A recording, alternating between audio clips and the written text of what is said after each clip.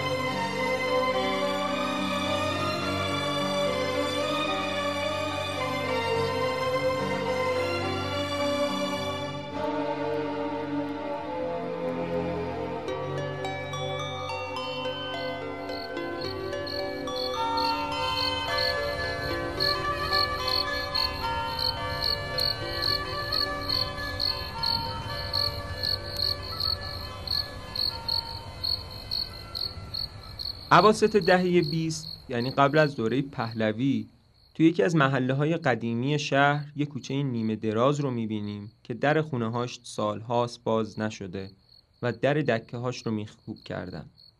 البته بجز یه دکه کوچیک میفروشی که با وجود فرسودگی هنوز بازه. این از اون کوچه هاست که یه روزی سقف بلندی داشته، از اون محله‌های پر رفت آمد و پر رونق. اما حالا بجز یه قسمت کوچیک تقریباً تمام سقف فرو ریخته و انقراض و فرسودگی از سر و روش میباره. دور از دکه میفروشی سمت چپ صحنه سقاخونه قدیمی قرار داره که خیلی هم شبیه سقاخونه نیست. میگن اینجا یه روزی آتشگاه بوده و کمی جلوتر یه شیر سنگی نسبتاً بزرگه که جهت نگاهش رو به تماشاگراست. مادر با یه دست قفل بزرگ سقاخونه رو چسبیده و زیر لب یه زمزمه نامفهومی رو شبیه دعا میخونه. پهلوون اکبر از ته کوچه سرحال و قبراق میاد جلوی صحنه. نگاهش به مادر میفته و یه سکه‌ای سمتش پرت میکنه. یه تابی به سیبیلش میده و میره سمت دکه میفروشی و جلوی دکه وای میسته. پهلوون اکبر از پیرمرد میفروش توی دکه به قول خودش یه جومی میخواد که لبی تر کنه. غرور و ابهتی که پهلوانای قدیمی داشتن یه لحن خاصی بهشون میداد که البته متأثر از ادبیات غنی اون زمان هم بود، پر از کنایه و ضرب المثل و نقض. مثلا همون ابتدای ورود پهلوان به میفروش میگه میت به چند. شاید ما امروز به اون لحن و زبان میگیم زبون لوطیگری یا تهرونی قدیم. بیشتر شخصیت‌های این نمایشنامه مخصوصا پهلوان اکبر به این شکل حرف میزنن. میفروش از پهلوان استقبال گرمی میکنه و سراغش رو میگیره. بهش میگه پارسال دوست، امسال آشنا، کجا بودی این 7 شب و 7 روز؟ پهلوان معمولاً خیلی عادت نداره جواب میفروش رو بده. پس همون شراب 1 ساله رو ازش میخواد و تار و تنبوری که باهاش ساز بزنه. میفروش بهش میگه حالا که اینقدر سرحالی بیا یه پیاله بیشتر بزن، ولی پهلوان میگه نه، همین یه جام بسه، چون فردا یه خبرایی هست. پهلوان که با میفروش میره توی دکه یه سیاهپوش از ته کوچه رد میشه. صدای خنده 2 نفر به گوش میرسه. میفروش رو هراسون از دکه میکشه بیرون. این صدای خنده پاسبون هاست که توی بیشتر صحنه ها حضور دارن و همیشه هم کارشون فضولی و سرک کشیدن تو کار پهلوونه. نون به نرخ روزخورایی که همیشه و همه جا هستن. یه جایی هم وارد صحنه میشن و با دیدن پهلوان میفهمن برگشته و نقشه هاشون که هنوز نمیدونیم چیه نقشه براب شده. پس فوری خارج میشن. اما پهلوان اهمیتی به این موضوع نمیده چون ترسی نداره ازشون و صدای ساز و آوازش تمام کوچه رو پر میکنه. مادر که کنار سقاخونه نشسته و حالا 2 دستی میله های سقاخونه رو چسبیده، صدای گریه و زاریش بالا میگیره و شروع میکنه به نذر و نیاز برای سقاخونه که من به جز اشک چیزی ندارم نذرت کنم، منو بی جواب نذار و ناامیدم نکن، من تا مرادم و نگیرم از اینجا نمیرم.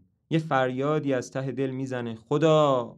پهلوان صدای مادر رو که میشنوه دست از تار زدن میکشه و میگه انگار یکی داره ما رو صدا میزنه.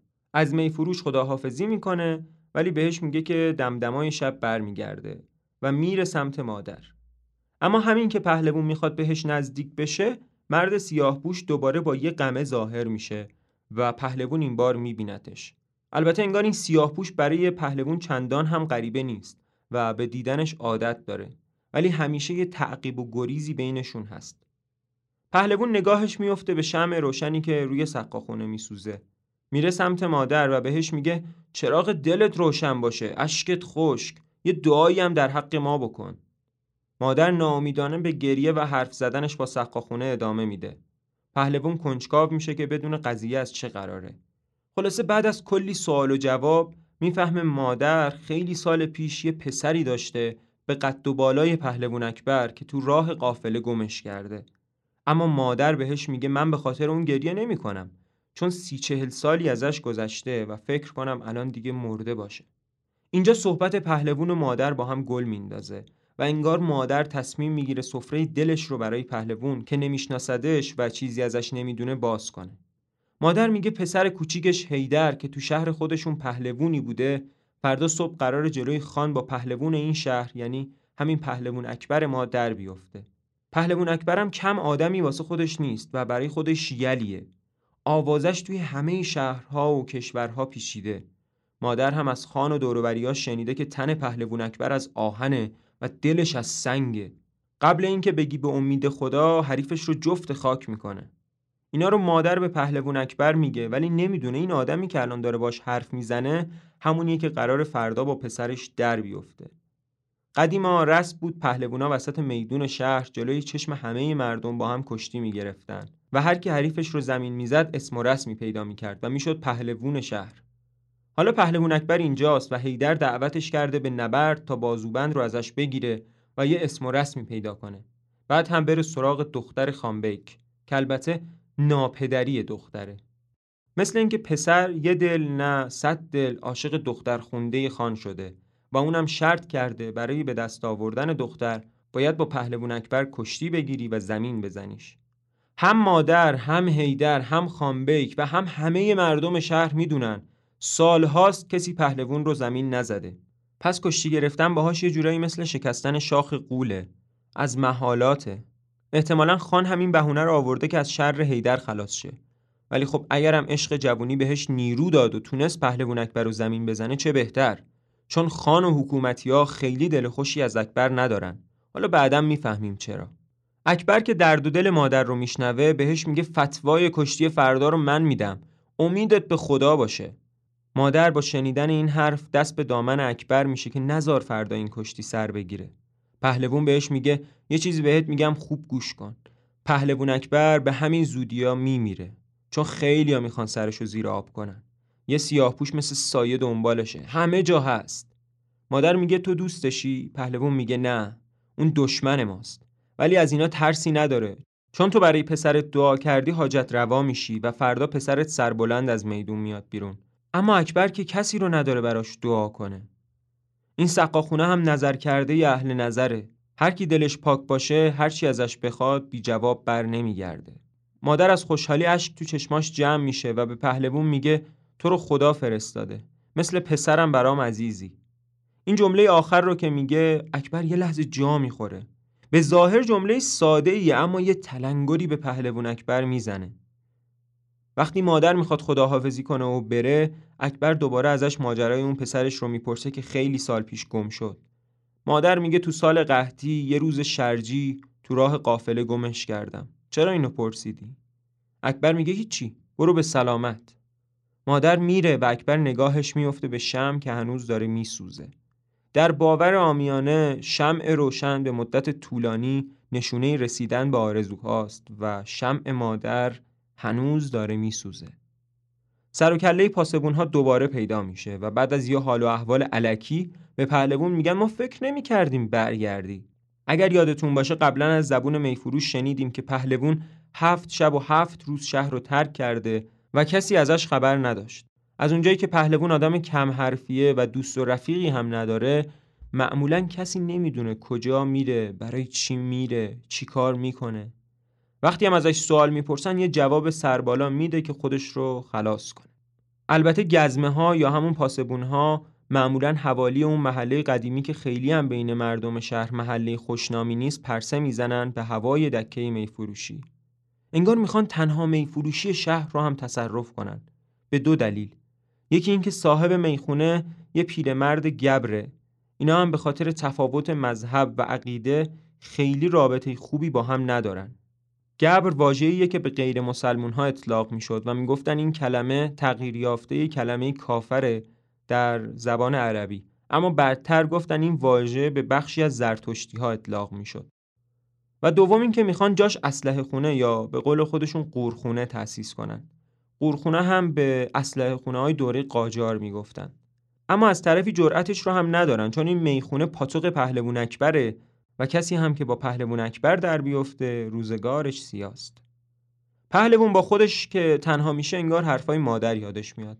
اصلا از همون لحظه رفته تو فکر، به خودش میگه خیلی خب 2 نفر دیگه هم دیگه رو میخوان، به تو چه ربطی داره؟ تو چرا خار راهی؟ میفروش که میاد سمتش هنوز تو همین فکراست. بهش میگه برای من یه آینه بیار. اونم یه آینه براش میاره و پهلوان از توی آینه دوباره همون مرد سیاه‌پوش رو میبینه. پهلوان به میفروش میگه این نه، یه آینه میخوام که تو شکل و شمایل خودم رو ببینم. میفروش میگه مگه این تو چی میبینی؟ پهلوان میگه یه چیزی غیر از خودم، یه مرد میبینم، یه سیاه‌پوش، صورتش معلوم نیست، صورتش پوشونده است، یه قمه تیز دستشه. بعد از میفروش میپرسه چرا اینا رو نشون میده؟ اونم میگه من چیزی ندیدم، ولی وقتی آینه چیزی رو نشون بده لابد هست. اینو که از میفروش میشنوه برمیگرده پشت سرش رو نگاه میکنه، اما سیاهپوش غیب شده. میفروش ازش درباره اون سیاهپوش سوال میکنه و پهلوانم میگه یه همپیاله قدیمیه که منتظرمه. خیلی میبینمش ولی جلو نمیاد، باید پیداش کنم. خلاصه اطرافش رو میگرده و آخرم بیخیالش میشه و از می فروش یه جام شراب میخواد و مزقونش که کوک کنه و دوباره ساز بزنه. می فروش هم ازش میخواد که با هم برن توی زیرزمین، چون کشیکچی‌های داروغه مدام اینجا سرک میکشن و ممکنه براشون شر شه. ولی پهلوون این حرفا تو کتش نمیره، میگه تو کاری که گفتم رو بکن، جواب اونا با من. وقتی می فروش برمیگرده تو دکه، پهلوون دوباره شروع میکنه با خودش حرف زدن. حرفای پیرزن هنوز تو فکرشه. یادش میاد که پیرزن گفت پسرش تو سال قحطی یه روز شرجی توی راه قافله گم شد. صدای زنگ قافله. بعد به خودش یه نهیبی میزنه که نه، تو اون نیستی پهلوون، تو اون پسر گم شده نیستی. میفروش شراب رو میاره و بهش میگه شما که نبودی این پاسبون‌ها خیلی سر و کله‌شون اینجا پیدا میشد. میخوان در اینجا رو تخته کنن و منم از این محل بندازم بیرون.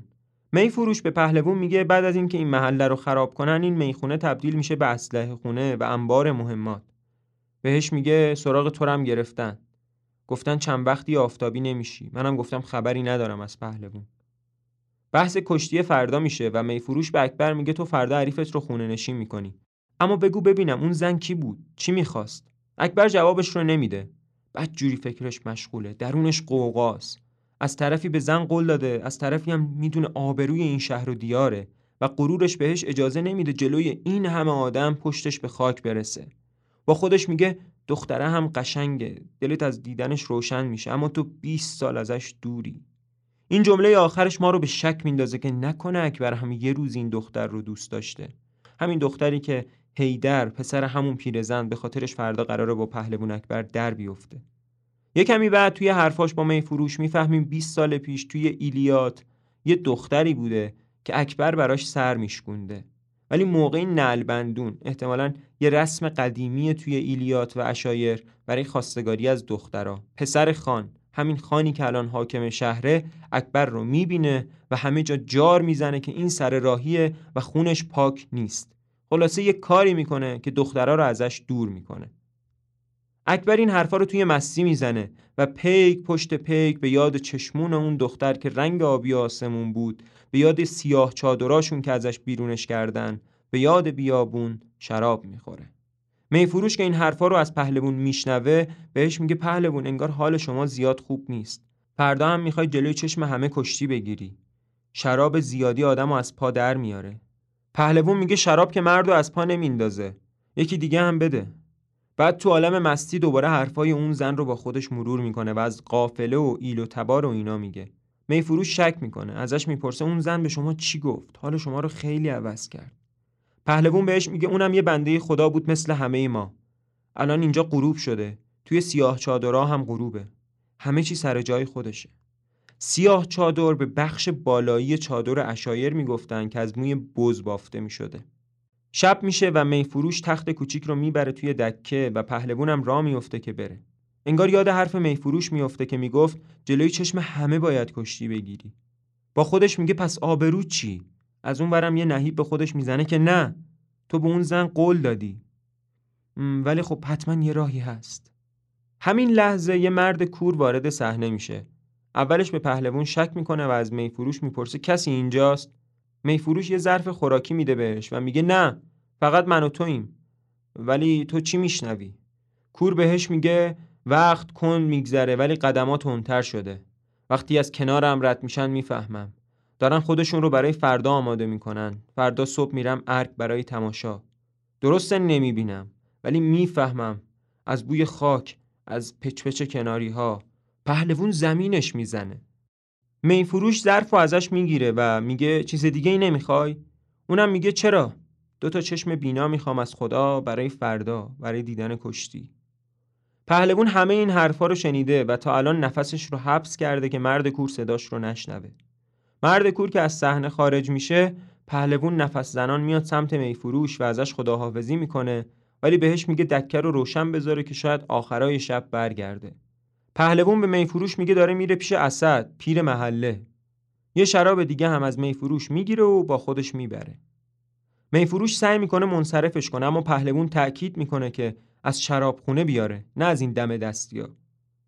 میفروش که میره توی دکه، پهلوون میاد کنار شیر سنگی نزدیک گذر. با خودش میگه الان توی ایلیات تنگ غروبه. خورشید داره میره، ماه داره میاد با دامن سرخ، با یل زرد. صورتش مثل روز، موهاش مثل شب، بافته و بلند. همزمان دختری از ته گذر با همین مشخصاتی که پهلوون توصیف میکنه وارد صحنه میشه. اینجا منظور از ماه همون دختره و به نظر میرسه خیلی مرز بین خیال و واقعیت معلوم نیست.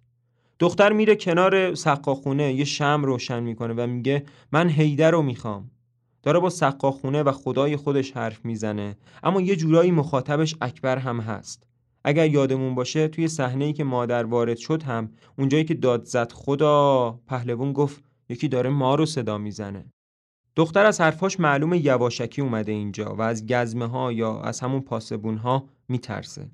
میگه من توی هر سقاخونه هر شمعی روشن کردم دود شد و رفت توی چشمم، ولی به این آتیش روشنی دل ما رو خاموش نکن.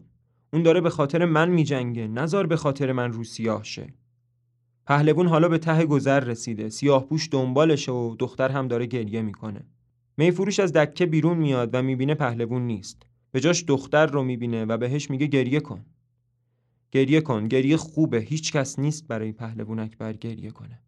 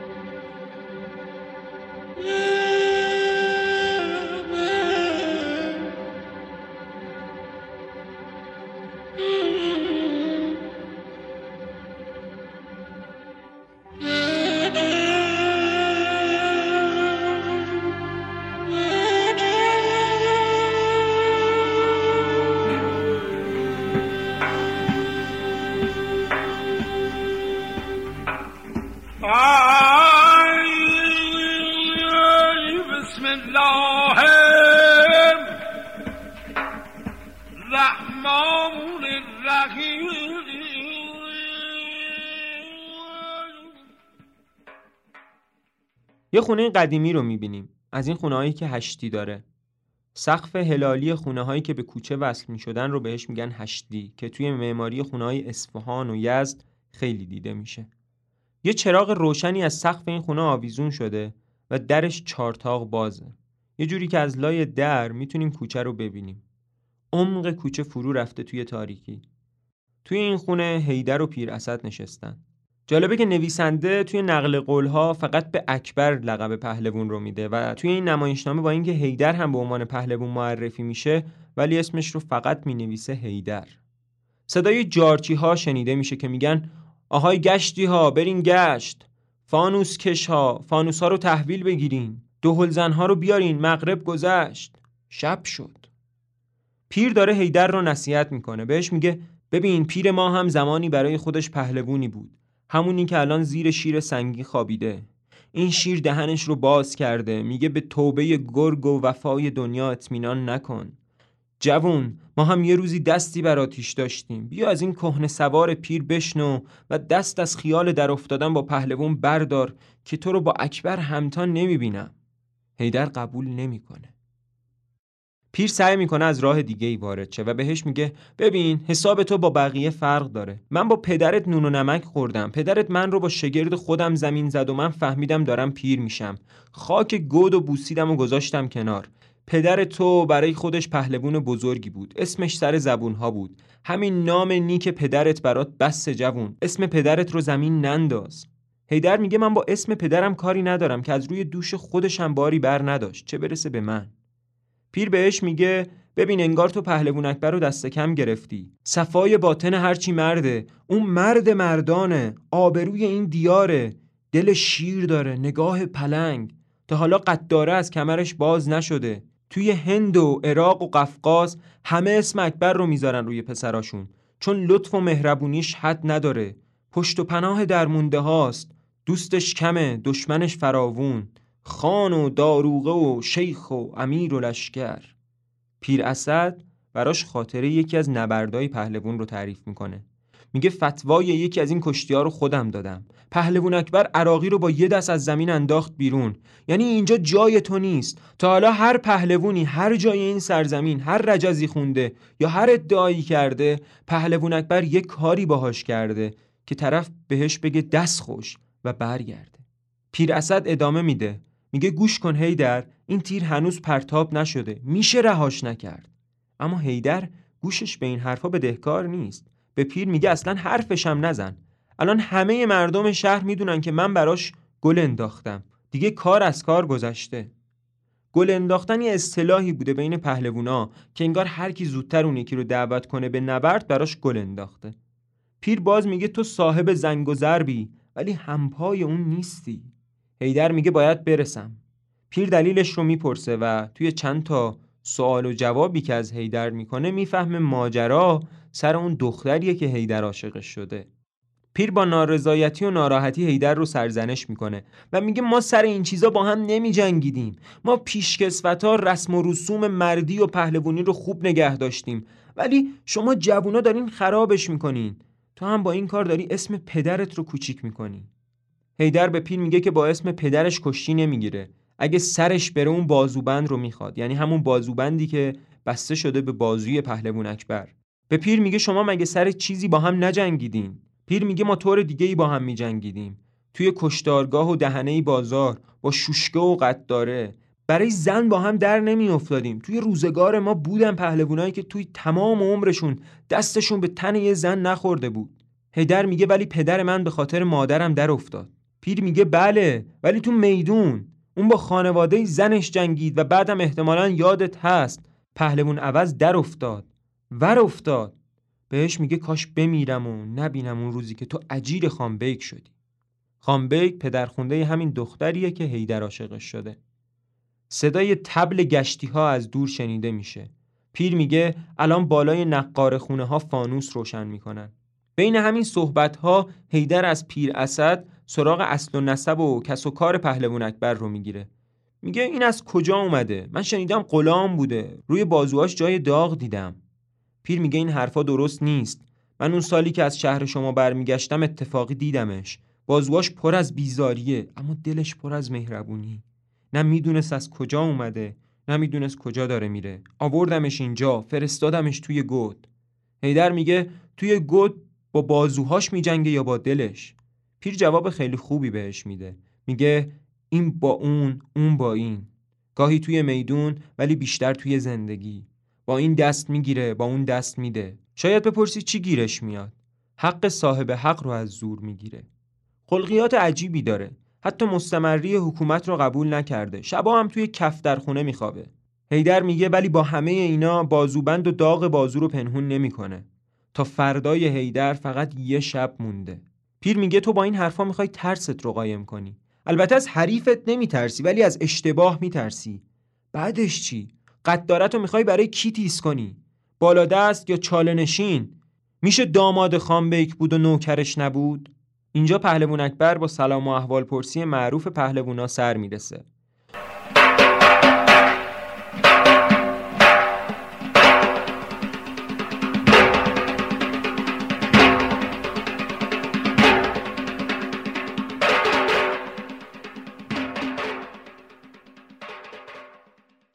پیران را عزت، جوانان را قدرت، خاک پای پیشکسوتانیم، رخصت. پیر میگه فرصت. اینا از اصطلاحاتیه که توی زورخونه‌های امروز هم میتونیم ما بشنویمشون. پهلوان اکبر و پهلوان حیدر روبروی هم میشینن. پیر یه کوزه‌ای میاره وسط که لبی تر کنن و بهشون میگه هر دو از یه کوزه بخورید، مثل 2 برادر. پهلوان اکبر کوزه رو به سمت حیدر میگیره و میگه برای برادرها هم کم پیش میاد. ولی حیدر قبول نمیکنه و میگه من با تو هم پیاله نمیشم، ما برادر نیستیم، چون فردا قراره مثل 2 دشمن با هم در بیافتیم. چطور من به سلامتی تو برم بالا؟ اکبر بلند میشه که بره. پیر بهش میگه بشین. انگار میخواد یه صلحی بین اینا برقرار کنه. و اکبر میگه برادرت به خاطر تو از حقش گذشت. در واقع این یه کنایه‌ایه که به حیدر میزنه. اکبر میگه رو سیاهی ماست. اما حیدر انگار تحمل حضور پهلوان اکبر رو نداره. بهش میگه دیر وقته. این یعنی پهلوان اکبر باید بره. اکبر جواب میده کوچه مردها دیر به خونه میرسن. حیدر که هنوز لحنش با کنایه است میگه بعضیا هم هیچ وقت نمیرسن. بین صحبتاشون حرف از گزمه ها و دزدایی میشه که نیمه شب تازه از خونه میزنن بیرون و مثل سایه تو شهر را میافتن. تو همین حرفا صداهایی از دور شنیده میشه. صدای پاسبون هاست که میگن کسی اونجاست؟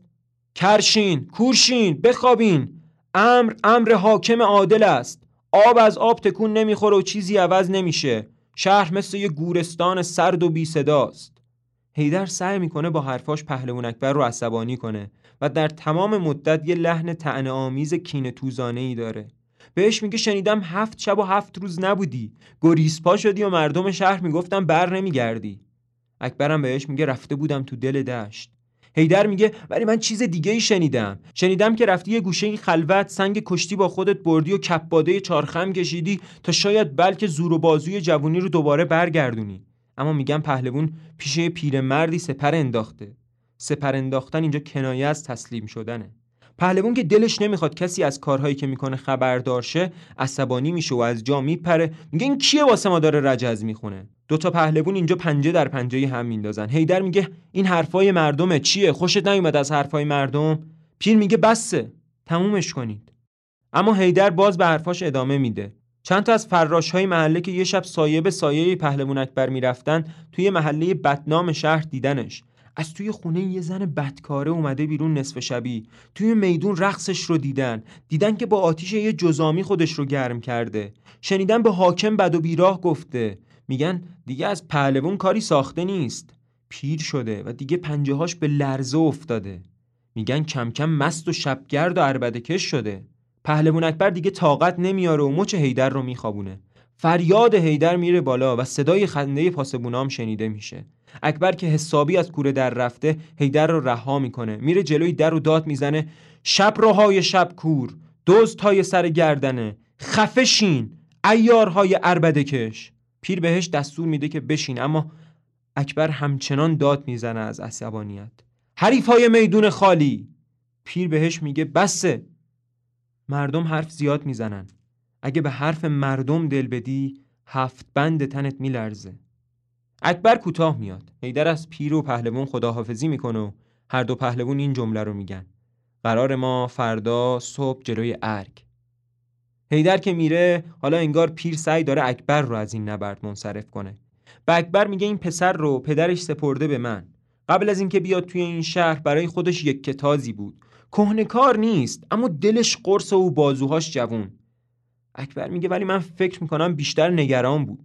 پیر بهش میگه به خاطر عشقه. این عشقه که به همه چی معنی میده. مثلا همین حیدر رو ببین، به خاطر دختر خانبک به زندگیش رنگ و معنی داده. همش به این فکر میکنم که تو چرا تا حالا مهر کسی رو به دل نبستی. تا اسم دختر خان میاد، حالت چهره و چشمای پهلوان اکبر یه جوری عوض میشه که پیر اسد میفهمه. بهش میگه تو الان آروم نیستی. من درست پیر شدم ولی یه چیزایی رو میفهمم هنوز. بگو ببینم از کی میخواستیش؟ اکبر انکار میکنه و میگه هیچ وقت. پیر میگه ولی من تا حالا ندیده بودم دستات بلرزه. دست وقتی میلرزه که دل بلرزه. پهلوان که انگار دیگه دست دلش پیش پیر رو شده، بهش میگه که دختر خانبک شبیه دختریه که من توی ایلیات براش سر میشموندم.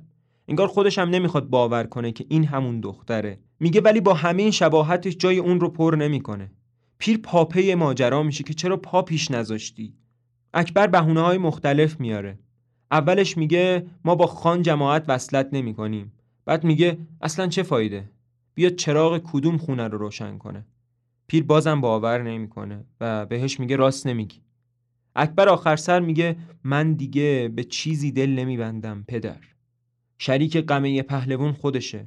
چی جای این 20 سال رو پر میکنه یا 20 سال قبل از اونو؟ اینا رو میگه و تهش میگه حرفای منو جدی نگیر مرشد، ولی فکر نکنی من مستم. من به بی کسی عادت کردم و هیچ وقت کسی رو نداشتم. پیر میگه مستی و راستی. پهلوون میگه از این حرفا بگذریم، من برای یه عرضی اومدم پیشتون. پهلوون از پیر میپرسه فردا فتوا رو کی میده؟ پیر میگه از من خواستن. چطور؟ پهلوون بهش میگه که من دارم از این شهر میرم یه جای دور، شاید هند. پیر که حسابی جا خورده و متعجب شده ازش میپرسه برای چی داری میری؟ پهلوون میگه خسته شدم. اما باز پیر باور نمیکنه.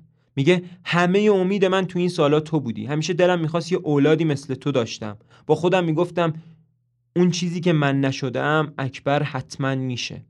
اکبر عذرخواهی میکنه و میگه من باید برم. پیر میخواد هر جور شده از زیر زبون پهلوون بکشه بیرون که فردا چرا میخواد بره. میگه فکر میکنی زمینت بزنه؟ ازش کینه ای داری؟ به خاطر دختره است یا اینکه بهش قولی دادی؟ پهلوون میگه هیچ کدوم از اینا نیست. فکر میکنم طوری بزنمش زمین که دیگه نتونه از جاش بلند شه. پیر میگه پس برای همین شونه خالی میکنی. خیالم راحت شد. باید بیزاری رو از دلت برونی، اما اگه بهش قولی داده بودی باید بهش عمل میکردی، چون هیچی شریفتر از قوله پهلوون نیست. پیر قصه معروف پوریای ولی رو برای پهلوون تعریف میکنه. داستان شباهت زیادی به نمایشنامه داره. پوریای ولی یه مادری رو میبینه که برای پسرش نذر کرده. پسر همونی بوده که قرار بوده پوریا فردا باهاش کشتی بگیره. پوریای ولی به مادر اون پسر قول میده که مرادش حاصل میشه و فردای اون روز وسط کشتی جلوی چشم همه مردم پوریای ولی خودش رو زمین میزنه. پهلوون اکبر داستان پیر رو که میشنوه بهش میگه خودش رو زمین زد؟ از کجا معلوم که خودش رو زمین زد؟ پیر میگه مردم توی زورخونه دیده بودن. پهلوون میگه پس اون یه جوری خودش رو زمین زد که بقیه هم بفهمن خودش رو زمین زده. پیر انگار جوابی برای این حرف نداره و میگه این فقط یه قصه است. پهلوون بلند میشه و میره به پیر میگه من امشب میرم پدر. این دیگه قصه نیست. پیر سعی میکنه مانعش بشه. بهش میگه فردا بندگان خدا دور تا دور میدون چشم انتظارتن. میدون رو خالی نکن. من میدونم ترس به دلت راه نداره، اما دهن مردم رو نمیشه بست. میگم فرار کرد. پهلوون میگه من ترسی ندارم، میدونم خالی نمیکنم. پهلوون اکبر که از کسی فرار نمیکنه. پیر باز میخواد از در دیگه‌ای وارد شه و هر جور شده اکبر رو از رفتن منصرف کنه. بهش میگه این خرقه از سرورم پوریای ولی به من رسیده و بعد از من قراره برسه به کسی که لیاقتش رو داره. این خرقه لایق اهلشه. نزار دست نااهل بیفته. اگه فردا بدون بیزاری بجنگی این خرقه زینت دوش تو میشه. پیر اسد وقتی میبینه اکبر هیچ جوره زیر بار نمیره میگه اگه فردا به میدون اومدی که اومدی، اگه نیومدی برات یه دشنه میفرستم. این حرف پیر اسد یعنی برو بمیر. پیر آخرین نصیحت‌هاش رو میکنه و سعی داره با همه توانش مانع رفتن اکبر بشه. میگه شایدم من اشتباه کرده باشم، شاید بیزاری تو از خودته، خدا میدونه. پوریای ولی میگفت از پهلوون فقط اسم نیکش بعد از مرگ میمونه. اگه بری جوون مردیت رو نمیبینن، میگن فرار کرد. اسمت از سر زبونها میفته. نزار قبل از مرگت بمیری. پیراسد حرفاشو ادامه میده. میگه دنیا محل گذره و با همه خوبیا و بدی و رنگ و لعابش میگذره. همه جور آدمی هم از راه میرسه، یکیش هم دشمنته، مثل اون سیاه پوش. یهو برمیگردی میبینی در خونته. پهلوون که فکر میکنه پیر سیاه پوش رو دیده برمیگرده پشت سرش رو ببینه، اما چیزی نیست. پهلوون میگه کدوم سیاه پوش؟ پیر میگه نمیدونم، یه چیزی اینجاها دیدم. پهلوون میره سمت سیاه پوش و میگه باید پیداش کنم.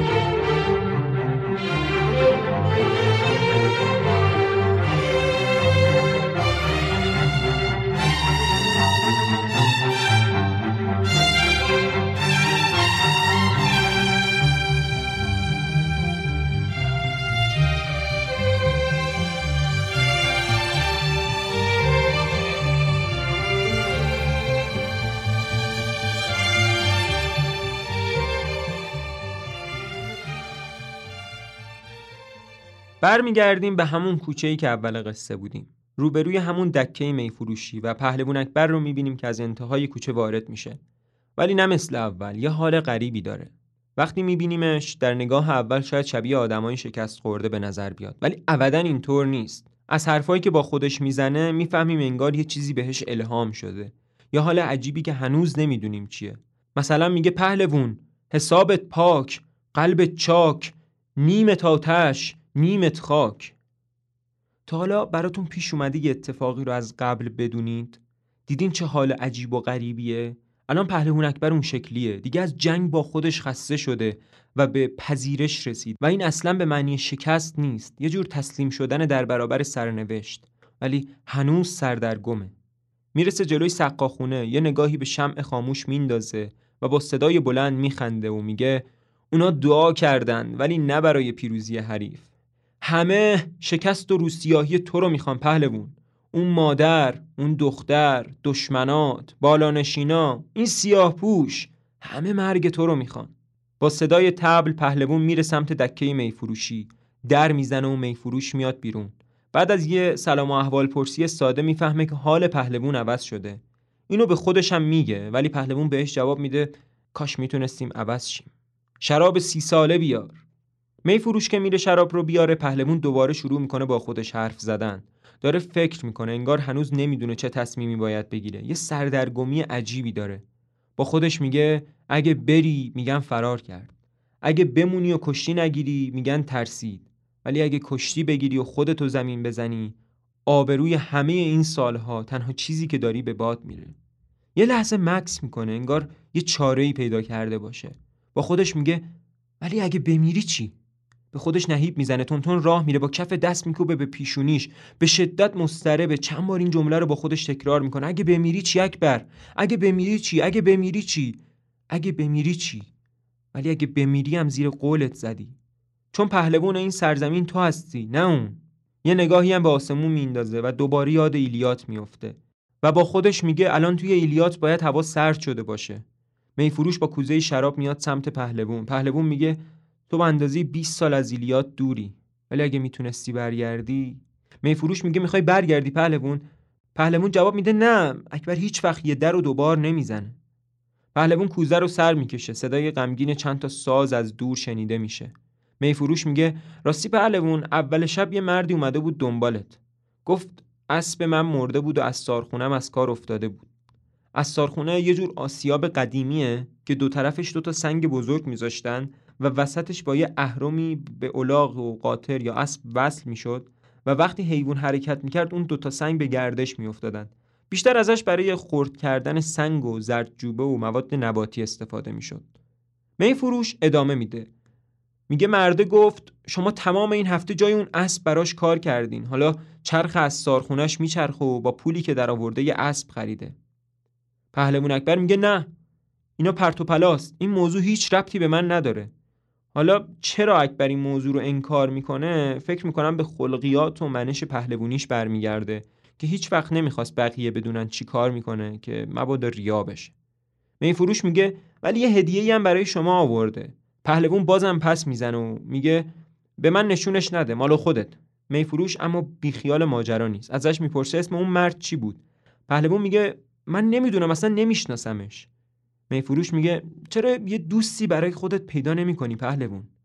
اینجا سفره دل پهلوان باز میشه. میگه 12 سال توی این شهر خراب بودم، هیچ دل آبادی پیدا نکردم، هنوز غریبم اینجا. میفروش باهاش همدردی میکنه، میگه من این حال و هوای تو رو میفهمم، ما 1000 سال اینجاییم. منظورش نسل زرتشتی هاست. صاحب اینجا بودیم، اما الان نه تنها غریبیم بلکه نجس هم هستیم. مردم از اینجا رد نمیشن. این میخونه هم اگه تا الان بازه به خاطر اینکه شما میای اینجا پهلوان، وگرنه اینم تا الان خراب کرده بودن. از همه این کسایی که اینجا بودن فقط من موندم، فقط من تونستم چراغ این دکه رو دوباره روشن کنم. آخر حرفاش میگه زنم و پسرم. پهلوان با عصبانیت حرفش رو قطع میکنه، میگه تمومش کن. و بعد شروع میکنه به خوندن یه شعری که از معنای شعر میفهمیم یه روزی توی همین آتشکده که الان جاش سقاخونه درست کردن، غیر مسلمون ها رو شکنجه میکردن. پهلوان دیوونه وار میخونه و میرقصه. خریدن آدم، فروختن، در قلعه های سرخ زنجیر و کند بود، زندان و دار بود. اینجا شکنجه بود، فرود آمدن تازیانه بود، کشیدن ناخن، دریدن سینه، بریدن دست، شکستن پای شکسته از راه مانده بود. اینجا شکنجه بود، بیداد و داد بود.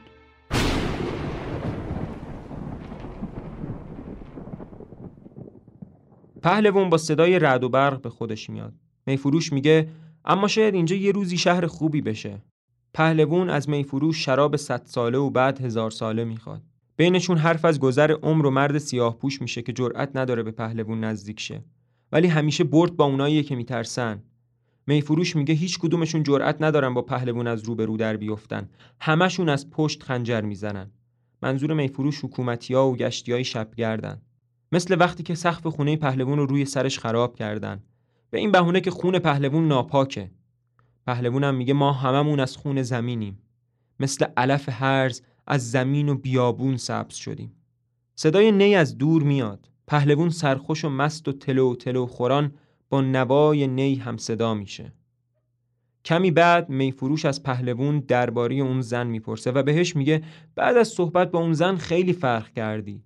پهلوان همین که میخواد بگه اونو جای مادر خودم دوست داشتم، حرفش رو عوض میکنه. میگه نه، خیالاتی شدم، اون مرده. پهلوان باز هم شراب کهنه‌تر از میفروش میخواد، اما میفروش بهش میگه تو مگه فردا درگیر نمیشی؟ این شراب خستت میکنه. پهلوان میگه نه. میفروش باز هم سعی میکنه پهلوان رو راضی کنه که بی خیال شراب شه. بهش میگه تو همه پهلوانای این شهر و شهرهای دیگر رو زمین زدی. این شهر رو با اسم تو میشناسن. اگه فردا از خستگی زمین بخوری اسمت کوچیک میشه. رستم پسرشو کشت و وقتی مجبور شد با اسفندیار بجنگه از سیمرغ کمک خواست. پهلوان ازش میپرسه کجای سیمرغ پیدا میشه؟ میفروش میگه اینا قصه است. جواب میفروش شبیه همون جوابیه که پیر به پهلوان داد وقتی که قصه پوریای ولی رو تعریف کرد. پهلوان جواب میده سیمرغ مرده و من زندم و دل مرده و این قصه نیست. پهلوان از میفروش خداحافظی میکنه و میره سمت سقاخونه. شروع میکنه با آواز خوندن و بعد سرش پایین میفته و ساکت میشه. یه کمی بعد مثل برق از جا میپره، قدارشو بیرون میاره و تهدیدآمیز میکشه به سمت سقاخونه. شروع میکنه با سقاخونه با خشم و عصبانیت حرف زدن، انگار داره با خودش حرف میزنه. میگه راهی هست؟ چرا ساکت شدی؟ یه چیزی بگو. سکو رو پرت میکنه به سمت سقاخونه. مردی؟ مرده باش. بعد آروم میشه و با خودش فکر میکنه خنده داره که هنوز برای هیچ و پوچ دست و پا میزنه. و بعد پهلوان خوابش میبره. حالا هوا کمی روشن شده، نزدیکای صبح و هنوز صدای رعد و برق شنیده میشه. دو تا پاسبون وارد صحنه میشن و شروع میکنن به شمردن پولهایی که از حرفاشون معلومه از یه دزدیدن و پولها رو بین خودشون تقسیم میکنن. بعد هم بحثشون سر جایگاه شغلیشون بالا میگیره، اینجوری که یکی به اون یکی میگه احمق و خلاصه با هم دست به یقه میشن که آهای تو به گزمه خاص جناب داروغه گفتی احمق. به نظرم اینجا این نمایشنامه است که بیضایی بعد از چند سال بازنویسی کرد و سعی کرد کاملتر و با جزئیات بیشتری بنویسه. خب ادامه میدیم. برای دوتا گزمه سوال پیش میاد که حالا جزای کسی که به حکومتی ها بد بگه چیه؟ و یکیشون جواب میده اگر بالا دست باشه دستخوش، اگر زیر دست باشه زندون. حرف از رئیس میشه و گزمه دوم به اولی میگه این وقت شب ما داریم اینجا کشیک میدیم، رئیسمون حتما با یه لعبتی که منظورش زنه توی رخت خوابه. اولی که اینو میشنوه بهش میگه وای منو هوایی کردی، بیا این مشتلقو بگیر. یه کمی بهش پول میده و بهش میگه بذار من برم پیش زنم، تازه عروسمه، الان باید پیش زنم باشم. گزمه دوم که لحنش پر از طعنه و کنایه است بهش میگه نترس، زن تنها نمیمونه. خلاصه بحثشون دوباره سر این موضوع بالا میگیره و از بین حرفاشون میفهمیم رئیسه الان پیش زن گزمه اولی است، همونی که اصرار داره بره پیش زنش. البته خودش نمیفهمه یا شایدم سعی داره خودش رو بزنه به اون راه و باور نکنه. گزمه اولیه از رفتن ناامید میشه، میگه لعنت به این شغلی که ما داریم، کاش حداقل یه کسب و کاری داشتیم مثل همین میفروشی. گزمه دومیه بهش میگه نگران نباش، اینجا به زودی تبدیل میشه به قورخونه و منم میشم رئیسش. دوباره سر این که کی رئیس قورخونه یا همون اسلحه خونه بشه بحثای مسخره و احمقانه‌ای میکنن و صداشون میره بالا که متوجه پهلوان میشن و میگن کار ما اینه که مردم رو بخوابونیم. اینجا یه کنایه ای از نفهم و ناآگاه نگه داشتن مردم. و اون یکی جواب میده ما باید خیلی حواسمون به پهلوون باشه، چون اون وقتی خوابه هم انگار بیداره. از صحنه میرم بیرون، صدای رعد و برق رو میشنویم و دیگه صبح شده. مرد سیاه پوش با یه قمه ته کوچه ایستاده. صدای خروس از دور میاد. پهلوون از خواب بیدار میشه، یه نگاهی به آسمون میکنه. هوا سرد شده.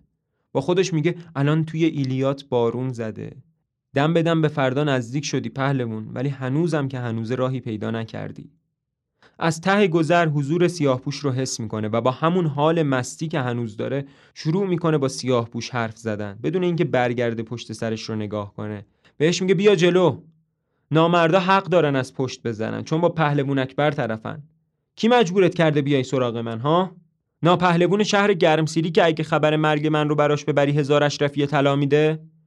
البته خیلیای دیگه هم میدن، مثل بالانشینایی که خرمن بقیه رو آتیش میزنن تا گندم خودشون قیمت پیدا کنه، یا همونایی که خونه بیوه و لقمه یتیم رو میخورن، مثل اون داروغه شریک دزد و رفیق قافله. هنوز داره با سیاهپوش حرف میزنه و یاد اولین روزی میفته که اومد زورخونه این شهر. میگه اون روز تو با هم نبودی، ولی وقتی سربلند از زورخونه اومدم بیرون افتادی دنبالم و من بین جمعیت گمت کردم، ولی تو منو گم نکردی. خیلی منتظر مرگ منن، ولی پهلوون قول داده زنده بمونه و ننگ و رسوایی خودش رو تماشا کنه. این قول یه مرده. منظورش همون قولیه که به مادر حیدر داده که گفته بود پسرت اکبر رو زمین میزنه. دوباره یاد ایلیات میکنه و میگه الان توی ایلیات آفتاب در میاد. خاک ارگ رو میریزن و من باهات میجنگم، ولی اگه بجنگم خاکت میکنم. آماده ای؟ قمت رو تیز کن، چون من فقط یه بار ضربه میزنم. سیاهپوش ناپدید میشه. به سیاهپوش که دیگه توی صحنه نیست میگه حق داری. اکبر هنوز زنده است و بازوبند پهلوونیش روی بازوشه. حیدر برای این میجنگه. بازوبند پهلوونیش رو از بازو بیرون میکشه و میره به سمت دکه میفروشی. در میزنه و میفروش میاد بیرون. پهلوون یه کیسه پول به عنوان بدهی و بازوبندش رو به میفروش میده و ازش میخواد بجاش بره وسط ارگ و این بازوبند رو بده به حیدر و بهش بگه اکبر حریف و همتای تو نبود و پیشت لنگ انداخت. میگه من دارم از این شهر میرم. الان تو ایلیات هم فصل کوچه. میگه اگه مرشد ما رو هم پیدا کردی، منظورش پهلوون اسده، بهش بگو اکبر اونی که تو فکر میکردی نبود. میفروش که حسابی مضطرب و متعجب شده هرچی اکبر بهش میگه قبول نمیکنه و میگه نه، تو الان حالت خوب نیست و منم این کارو قبول نمیکنم. کجا دیدی جای پهلوونی پیاله فروش بره وسط میدون؟ من همچین کاری نمیکنم. اکبر که میبینه میفروش زیر بار نمیره ازش خواهش میکنه و میگه من فقط این یه بار رو میندازم. بالاخره میفروش از سر ناچاری و تعارفی که با پهلوون داره قبول میکنه، بازوبند رو میگیره و میره. اکبر با خودش میگه تو از هیچ کی شکست نخوردی الا خودت. مزه این می درده. شرابی میخوام از این تلختر. پهلوون میره توی میخونه. سیاهپوش هم وارد میشه. آهسته میره سمت سقاخونه و قطاره پهلوون رو که اونجا افتاده بود برمیداره. با صدای رعد و برق صحنه تاریک میشه.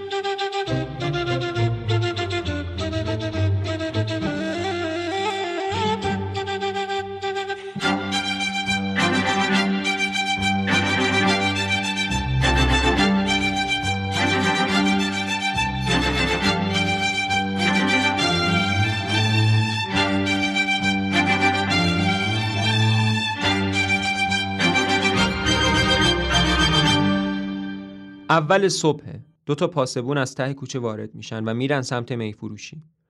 با خودشون میگن خب دیگه الان بهترین فرصته برای اینکه پیرمرد کافر رو دستگیر کنیم، چون پهلوون رفته میدون و ما هم حکم داریم. گزم دومیه به اولیه میگه بجز حکم دلایل دیگه هم داریم، مثل مشکوک بودن رفتار و لطمه به اخلاق عامه. اولش گزم اولیه کمی این پا و اون پا میکنه، اما همین که اسم غنایم و پول میاد راضی میشه و میگه دست کم یه شرابی میخوریم. دوتایی در میخونه رو میزنن و میگن ما گزمه‌های خاص جناب داروغه هستیم، شراب بیار. پهلوون اکبر با یه حال گیج و مست کوزه به دست از در میخونه میاد بیرون. گزمه ها از دیدن پهلوون با این سر و وضع، اونم اینجا، حسابی جا خوردن و خب یه کمی هم ترسیدن، ولی تظاهر میکنن که خوشحالن. ازش میپرسن شما اینجایی پهلوون؟ اتفاقا ما با خودت کار داشتیم، میخواستیم از یه توطئه با خبرت کنیم. صحبت آدم کشیه، یکی با زهر و غم خیال کشتنت رو داره. همین دور و براست. ما اومدیم کمکت کنیم و بگیم زودتر از این محله فرار کنی. اون بهت خیلی نزدیکه. پهلوون میگه از این نزدیکتر، به فاصله خودش رو بین پاسبون‌ها اشاره میکنه. پاسبون‌ها خودشون رو عقب میکشن و میگن به ما که لطفی نداری پهلوون، ولی ما اومده بودیم یه خدمتی بکنیم. پهلوون تلو خوران برمیگرده توی دکه و میگه باشه، خدمت کردید، حالا برگردید. گزمه ها هم از ترسشون فوراً دور میشن و میرن سمت میدون ارگ تا به قول خودشون پهلوون تازه رو ببینن. صدای شاد دهل و سرنا از دور شنیده میشه. پهلوون با یه کوزه دیگه توی دستش از میخونه میاد بیرون. بعد صداها قطع میشه. شروع میکنه توی خیالاتش با اون دختر ایلیاتی حرف زدن، از موهای سیاش، از چشماش. بهش میگه امشب چراغ چادرت رو روشن بذار که اکبر سیر ببینتت. با خودش حرف میزنه و میگه اون طرف ایل شاهنامه رو با صدای بلند میخوندن و این طرف نعل داغ میکردن برای تو، اما تو فریاد نکشیدی، نه زیر داغ نه زیر شلاق. بستنت به یه قاطر و کشیدنت روی خس و خاشاک. اگه تناب قاطر پاره نشده بود حالاها رفته بودی. از ادامه حرفاش میفهمیم که چجوری به این شهر اومد. وقتی از اون ایل بیرونش کردن دوباره برگشت که دختر رو پیدا کنه، اما قافله دختر از اونجا کوچ کرده بودن و اکبر دیر رسیده بود. با خودش میگه تو یه بار دیگه هم موندی، همون روزی که کسی یادش نیست، تو سال قحطی، یه روز شرجی. توی راه بیابون یه قافله رو میبینن که دزد سر گردنه بهش زده بود، با همه دزدها میجنگه و توی همون مسیر پیرمرد یعنی پیراسد میبینتش و میارتش توی شهر. این داستان اومدن پهلوون اکبر به این شهر بود. پهلوون اینجا یه نگاهی به آسمون ابری میکنه و میگه اسمت مال تو نبود، ایلیات مال تو نبود، اون دختر مال تو نبود و این شهرم مال تو نیست. فقط اون بازوبند مال تو بود که نشون سالها سربلندیته. اما یه چیزی هنوز چسبیده بهت و اونم لقب پهلوونیه. با خودش میگه پهلوون از اکبر دور شو. میره نزدیک شیر سنگی و انگار یه سنگ صبوری پیدا کرده باشه شروع میکنه باهاش درد و دل کردن. میگه کسی که تو رو میساخت خبر مرگ یه پهلوون رو میداد. اگه تو جای من بودی چی کار میکردی؟ راه دیگه ای بود؟ دیگه این شهر جای من نیست، چون تاب مسخره شدن ندارم. الانم توی ایلیات طبل کوچو زدن. چند سال ساکتی؟ یه حرفی بزن. وقتی تنهایی فریاد کن. صدای یه چوب دستی که زمین میخوره به گوش میرسه. کور وارد صحنه میشه و یه راست میره سمت دکه. به میفروشی که توی دکه نیست میگه فهمیدی امروز چی شد؟ پهلوون به میدون نیومد. جوابی نمیشنوه و متوجه حضور پهلوون میشه اما نمیشناستش. بهش میگه کجایی آقا؟ من شما رو نمیبینم. شنیدی میگم پهلوون از این شهر رفته؟ پهلوون میگه چه فرقی میکنه؟ کور جواب میده دیگه هیچ. من میشناختمش. صداشو میشناختم. یه بار با آتیش من خودش رو گرم کرده بود. کسی نمیدونه فردا چی میشه اما من خوشحالم که چیزی نمیبینم. کور از صحنه خارج میشه و پهلوون به خودش میگه چجوری میشه به جای اول برگشت پهلوون؟ با تو هم. پهلوون نباید خودشو بکشه. تو حق نداری خودتو بکشی. بعد مرد سیاهپوش وارد صحنه میشه و پهلوون کوزه رو سر میکشه. با خودش میگه این آخرین می رو هم میرم بالا و بعدش هم راهمو میگیرم تا به یه قافله دیگه برسم. بعد متوجه حضور سیاهپوش میشه و بهش میگه به موقع اومدی. من حاضرم. باهات هم نمی جنگم چون دیگه چیزی ندارم براش بجنگم.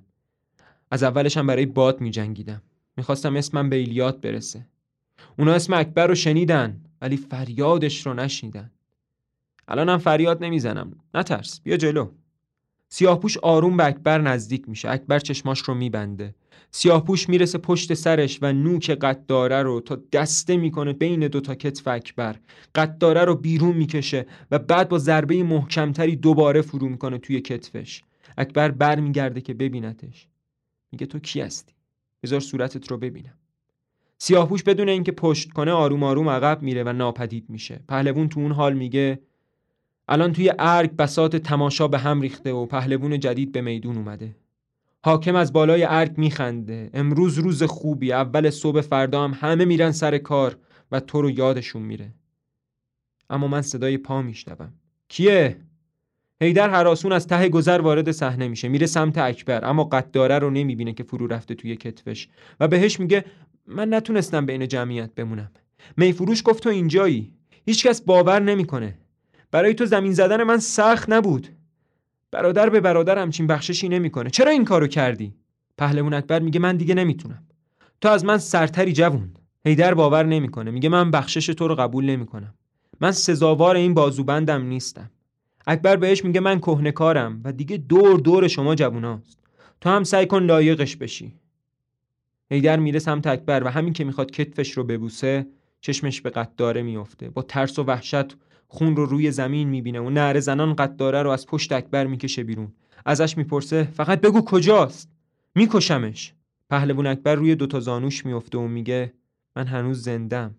خودم میتونم. حیدر اصرار میکنه که کی بود؟ بگو من میکشمش. اینجا اکبر فریاد میزنه که اون خود من بود. خود من. برگرد، نمیخوام کسی اینجا باشه. حیدر نمیره و پهلوان بهش میگه تو روی من وای نسا. تو چطور میتونی شاهد مرگ من باشی؟ ازش میپرسه تو یه مرد سیاه پوش ندیدی؟ صورتش رو پوشونده. حیدر میگه نه. اکبر میگه بالاخره میبینیش. من هیچ وقت نشناختمش اما شاید تو بشناسیش. حیدر دور میشه. اکبر نگاهی به آسمون میکنه و آخرین جمله رو میگه. اونا خیلی دور شدن. الان باید از رودخونه گذشته باشن.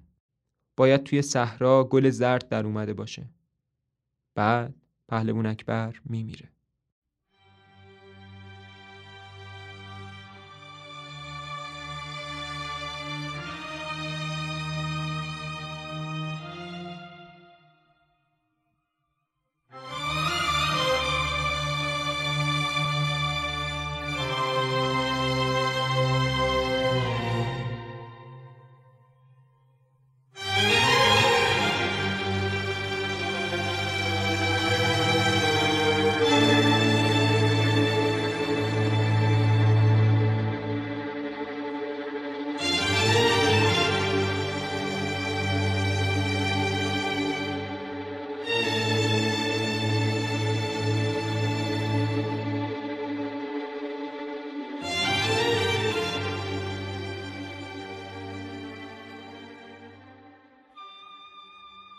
با صدای رعد و برق صحنه تاریک میشه و 2 پاسبون از ته کوچه میان.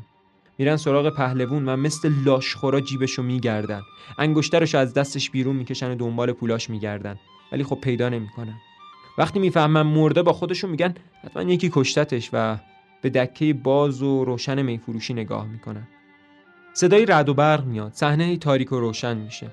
جسد پهلوون توی صحنه نیست. مادر پای سقاخونه نشسته و شکر میگه. گزمه‌ها در میخونه رو میخکوب کردن. میفروش با خرقه پهلوون وارد میشه. گزمه‌ها پیرمرد رو دستگیر میکنن.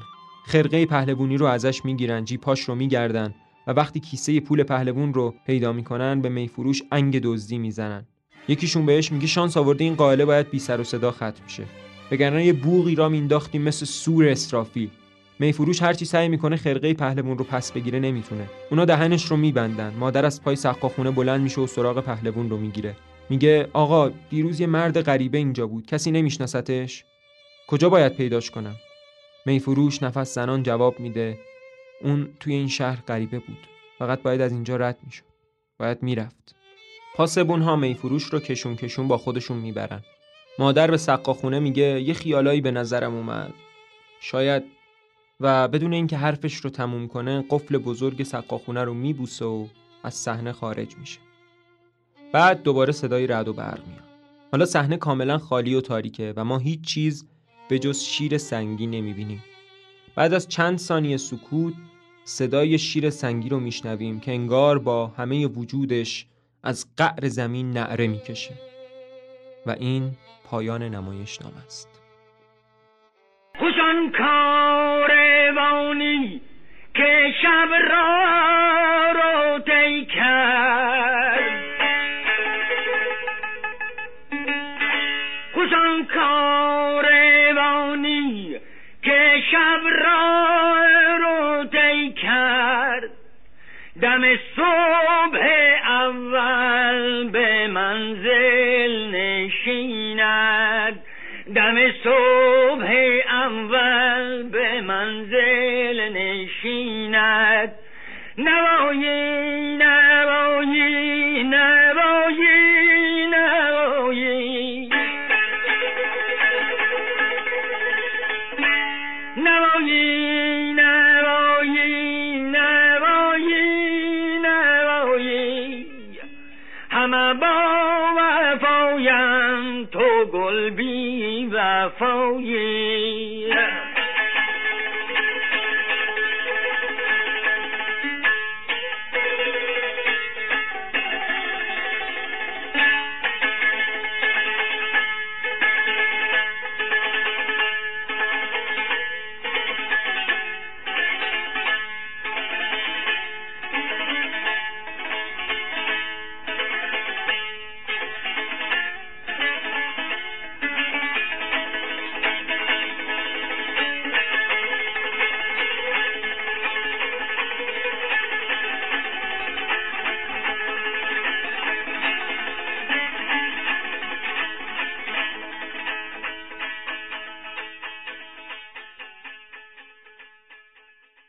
پهلوان اکبر میمیرد اولین نمایشنامه بلندی بود که بهرام بیضایی توی سال 1342 توی سن 25 سالگی نوشت و برای اولین بار این نمایش تو سال 1344 توی سالن 25 شهریور تهران به کارگردانی عباس جوانمرد روی صحنه رفت.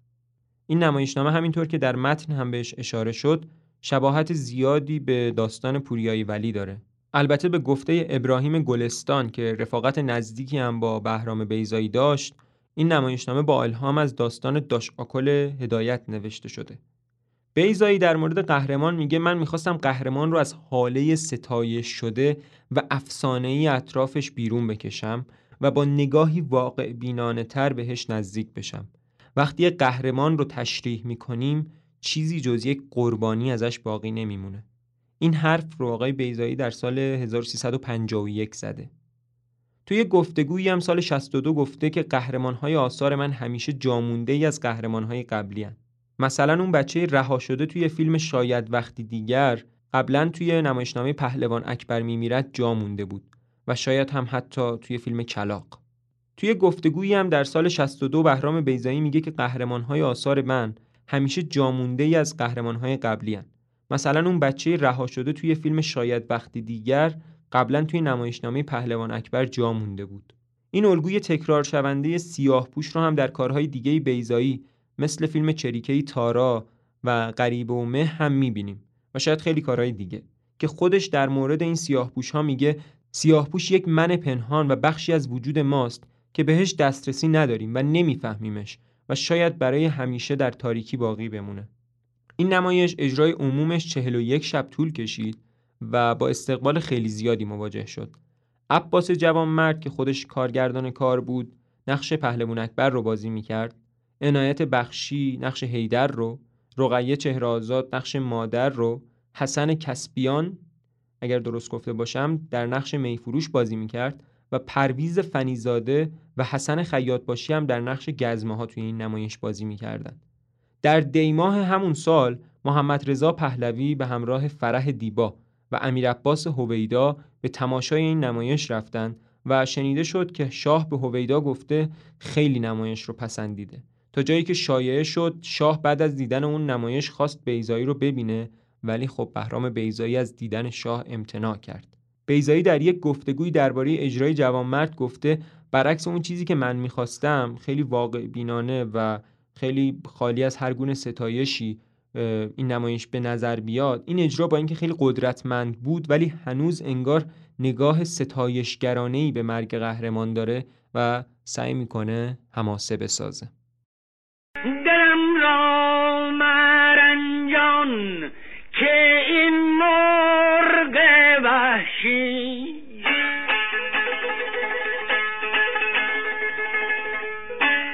دلم را مرنجان که این مرغ وحشی زبامی که برخاست او مشکل نشیند زبامی که برخاست او مشکل نشیند.